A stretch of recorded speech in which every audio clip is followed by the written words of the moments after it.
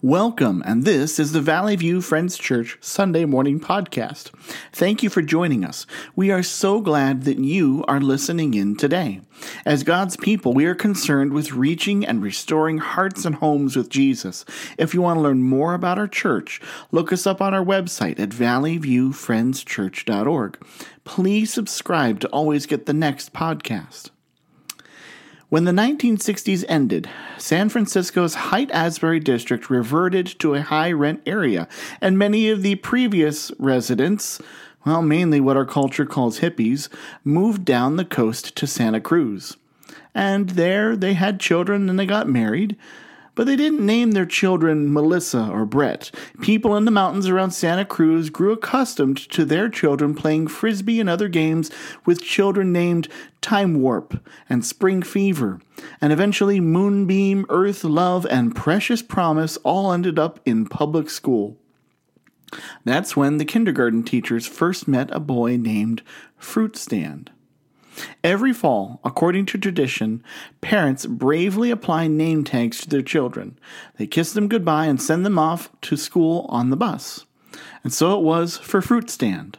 The teachers thought the boy's name was odd at first, but they tried to make the best of it. "Would you like to play with the blocks, Fruit Stand?" they offered. And later, "Fruit Stand, how about a snack?" He accepted hesitantly.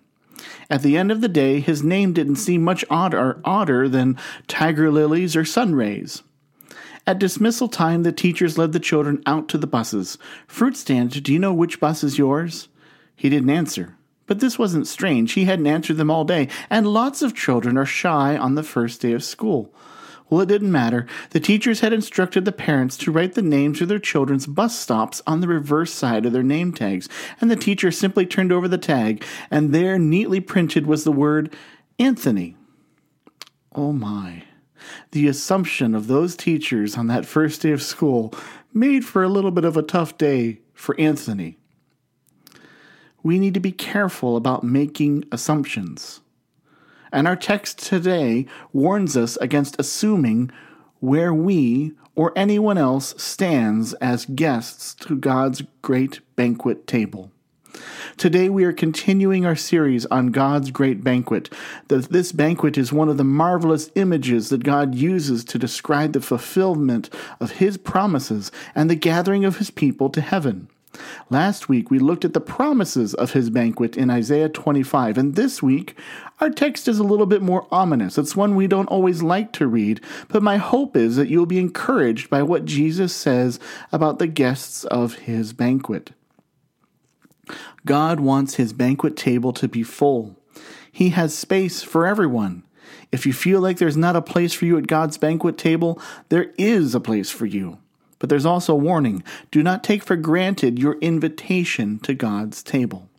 So let's read the text. It comes from the Gospel of Luke, chapter 14, verses 15 through 24. When one of those who were at the table with Jesus heard this, he said to Jesus, "Blessed is the one who will eat at the feast of the kingdom of God." Jesus replied, "A certain man was preparing a great banquet, and he invited many guests. At the time of the banquet, he sent his servant to tell those who had been invited, 'Come, for the banquet is now ready.' But they all alike began to make excuses. The first said, 'Well, I've just bought a field, and I must go and see it. Please excuse me.' And then another said, 'I've just bought 5 yoke of oxen, and I'm on my way to try them out. Please excuse me.' Still another said, 'I just got married, so I can't come.' The servant came back and reported this to his master. Then the owner of the house became angry, and he ordered his servant, 'Go out quickly into the streets and alleys of the town and bring in the poor, the crippled, the blind, and the lame.' 'Sir,' the servant said, 'what you have ordered has been done, but there's still room.' Then the master told his servant, 'Go out to the roads and the country lanes and compel them to come in, so that my house will be full. I tell you, not one of those who were invited will get a taste of my banquet.'" This is one of those stories that's a little more uncomfortable than most of us care for. We don't like hearing that there are guests who are shut out of the banquet. We don't like hearing about those guests that will not even get to taste one bite of what has been prepared. This story has much to tell us about who is invited to God's great banquet, and it has a warning about our attitudes towards our invitation to the party.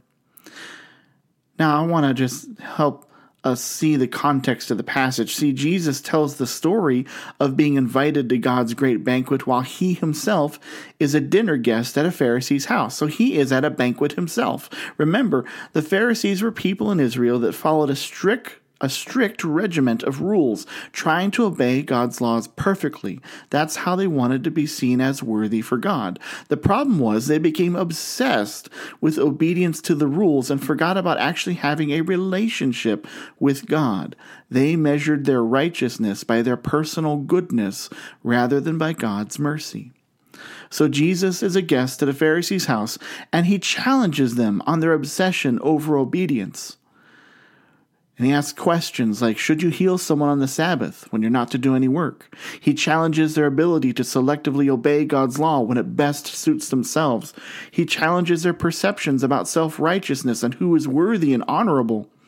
Jesus spends the meal turning the conventional thinking of a Pharisee upside down. And with that in mind, we can go back to our first verse, verse 15.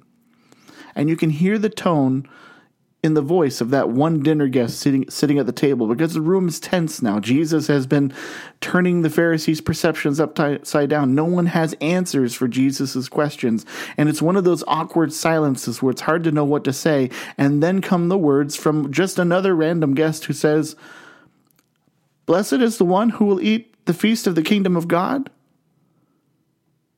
Well, what's meant by these words? It's simple. In that sentence, you can hear something like, Well, that's good for you to say, Jesus, but blessed is the one who will eat the feast of the kingdom of God. You could hear him saying, I know we're not perfect. I know we've made mistakes, but we're Israelites. We're the chosen people. How wonderful it will be for all of us to eat at God's feasts. We have our invitations already. Surely Jesus can agree with how wonderful it will be to eat at that feast. But Jesus responds to his dinner guests with a warning not to make any assumptions about who will be at God's great banquet. And I need you to hear this important truth. There is room for you. There is room for you at the banquet table of God. But do not take his invitation for granted. You must act as an invited guest.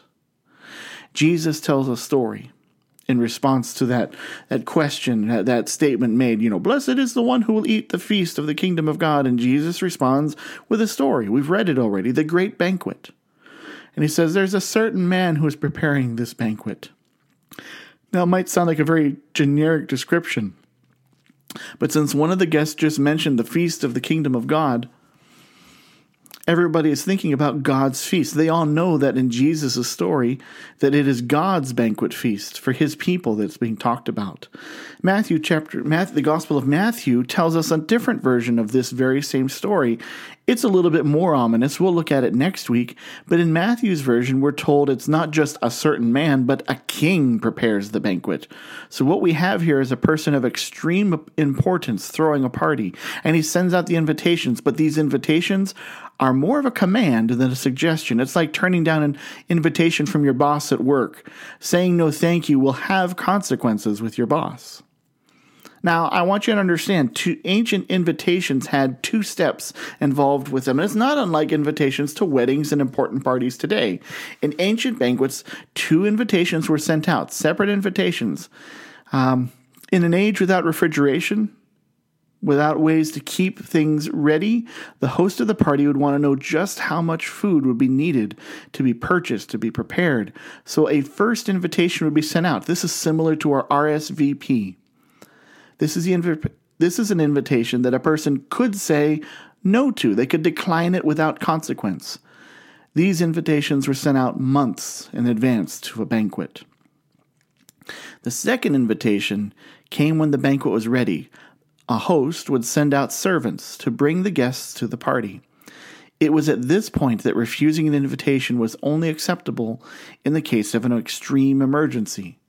The party's ready now. The food is paid for. There's no way to save it for later. You are an honored guest. You have to come to the party. To say no at this point was an insult to the host and would bring the host shame in the community.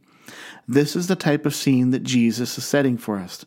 And he then tells us that 3 respectable citizens of the community refuse the second invitation with unacceptable excuses.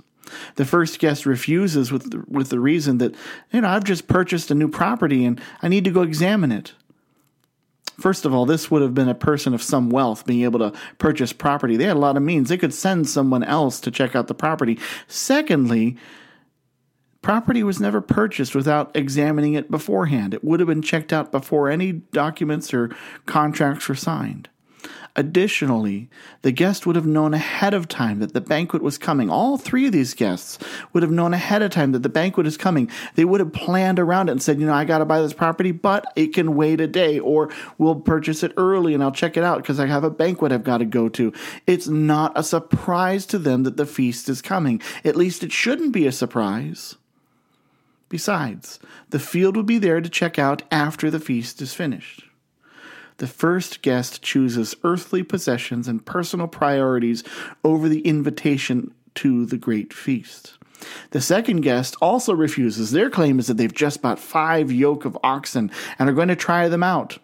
This is another wealthy person. Most people would have 1 or 2 oxen, but 5 pairs is a sign of wealth.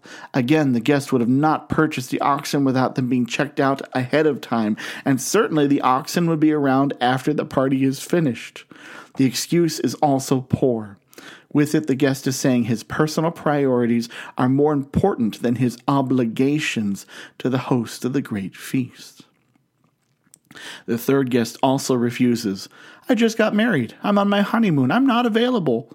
This is well and good, except that this guest should have refused the first invitation. Now he's refusing at the wrong time. He knew ahead of time whether or not he was going to be married. This isn't something that happens quickly in the Israelite culture. These excuses are also very similar to the ones given in Deuteronomy chapter 20, verses 5 through 7. These are reasons that God provided as good reasons for a man to stay home from home rather than to go to war. And here's how the text reads. It says, the officers shall say to the army, has anyone built a new house and not yet begun to live in it? Let him go home, or he may die in battle, and someone else may begin to live in it. Has anyone planted a vineyard and not begun to enjoy it? Let him go home, that he may die in battle, and someone else might enjoy it. Has anyone become pledged to a woman and not married her? Let him go home, or he may die in battle, and someone else may marry her. What happened was that though these excuses are good and given by God, eventually the Israelites used them in ways not intended, just like how the Pharisees were using God's law in ways that were not intended. The end result in our story is twofold. The host of the party opens his invitation to those who would never have expected or felt worthy of going to the party, and to those that refuse the invitation, they're blocked out of the banquet. So how are we to avoid becoming like the party guests who missed out on the feast? So I give you 3 things to think about. How to avoid missing out on the feast. First, choose to see wonder in God's invitation to you. Choose to see wonder in God's invitation to you. As humans, we have a habit of letting the wondrous become ordinary simply because we're around it all the time. When was the last time you saw the wonder of a sunset or a rainstorm or the bloom of a flower? Have you thought about how wonderful it is to be able to take a breath of air and experience life? Well, I know after I say it, now we're all thinking about the wonder of breathing in air. Sometimes things become so common that we forget how special they are. I've read accounts of people who grew up around Niagara Falls that when they move away, or if they move away, they have trouble sleeping. The rush of the falls was a noise that they were no longer aware of when they lived there, but then they moved away, and now they hear its silence. My wife was talking about how she never realized how beautiful the hills of southeastern Ohio were until she moved away from them. Myself, I grew up in Canton, Ohio. My hometown just finished up what it's famous for, the Football Hall of Fame. I grew up living less than a mile from the Hall of Fame. That was how I spent the first 18 years of my life. I have run into many football fans who marvel at hearing how close I live to it. I'm not a football fan. They don't know that. And so they hear, you live that close to the Football Hall of Fame. You must have been there all the time as a kid. You must have just gone there and visited that museum and participated in all the activities. And the truth is, I never even thought about going. It was just that funny building with a football sticking out of the top. It had always been there as long as I had been alive. It was common, and so it wasn't interesting to me. I didn't think of it as anything special. In fact, many of the locals in Canton, to many of them, the Football Hall of Fame is more of a nuisance. There were many years when our street and yard had become packed with parked cars as people attended the Hall of Fame game. I remember one neighbor would rope off his yard every year and put up signs, no parking. Another family always went on vacation during Hall of Fame week. They wanted to get out and avoid the crowds. When something becomes common, it can lose its specialness. It can lose its wonder. We can fail to see why it's important anymore. Do not let this happen with God. Do not let familiarity with your Bible take away the power in God's Word. Do not let familiarity with the church family diminish the value of being a part of the body of Christ. Do not let a lifetime of religion cause you to complain when God does not meet your priorities. Choose to see the wonder of God. Choose that He is choose to see Him as the Almighty Creator of the universe, and that He is also, even though He's a creator of the universe, He's close to you, wanting a relationship with you. Choose to see the wonder of God. Another way we can guard against being poor party guests is this: keep God's priorities as your priorities. Each guest in the story who refuses to come to the party, they choose their priorities over the host's. They're telling him, you're not that important to us. We have other things that are more important to us. And when someone tells God that He's not important to them, they are brewing trouble. Now, you may not outright be telling God that He is not important to you. Well, maybe you are, but you might not outright be saying so. But examine your priorities. Examine how you spend your time. They will tell you a lot about what you consider to be important. Sometimes we do not even realize our priorities. I remember in college, I was at a Bible study where the leader had each of us bring the trash cans that we kept by our desks to the Bible study, which we thought was odd. And then he had us take a quick check of what was in those trash cans. He told us that the contents of those cans tell a story about how we spend our time and what's important to us. And one person's trash can was full of drafts of a term paper, and another had dozens and dozens, we all kind of laughed, of Post-it notes with reminders and to-do lists. So the person was very highly organized, and their trash can told that story. Another was full of soda cans and coffee cups. They were a person who loved to stay up late at night and play video games. One student's can was empty. They couldn't stand to let their trash sit with its contents overnight. They liked starting the day with it clean and empty. There's all kinds of things you can look at your life that will tell you your priorities. Take a look at your calendar. Look at how you spend your time. It will tell you your priorities. Be careful. It's dangerous to be so consumed with our own priorities that we abandon God's plan. Beth Kreitzer writes these words: how difficult it is for us to turn away from the charms of this world and to give ourselves fully to God. Have you given yourself fully to God, or do your priorities tell another story? Third idea for you to think about how to be a good party guest is do not make assumptions. Do not make any assumptions about who is invited to the party. This story has 3 guests, and the assumption is there's many more, but has 3 party guests, and they make an assumption. They assume that they can refuse the host with a poor excuse and still be in good standing with that host. Assumptions can be very dangerous. There's a story of a photographer for a national magazine who was assigned to get photos of a great forest fire. Smoke at the scene hampered him, and he asked his home office to hire a plane. Arrangements were made, and he was told to go at once to a nearby airport where the plane would be waiting. When he arrived at the airport, there was a plane there warming up near the runway, and he jumped in with his equipment and he yelled, "Let's go, let's go!" And so the pilot swung the plane into the wind, and soon they were in the air. And the photographer said, "Fly over to the north side of the fire, and make 3 or 4 low-level passes." And then the pilot turned to him and said, "Well, why am I doing that?" And it says, because I'm going to take pictures, cried the photographer. I'm a photographer. Photographers take pictures. And then there was a pause. And the pilot said, you mean you're not my instructor?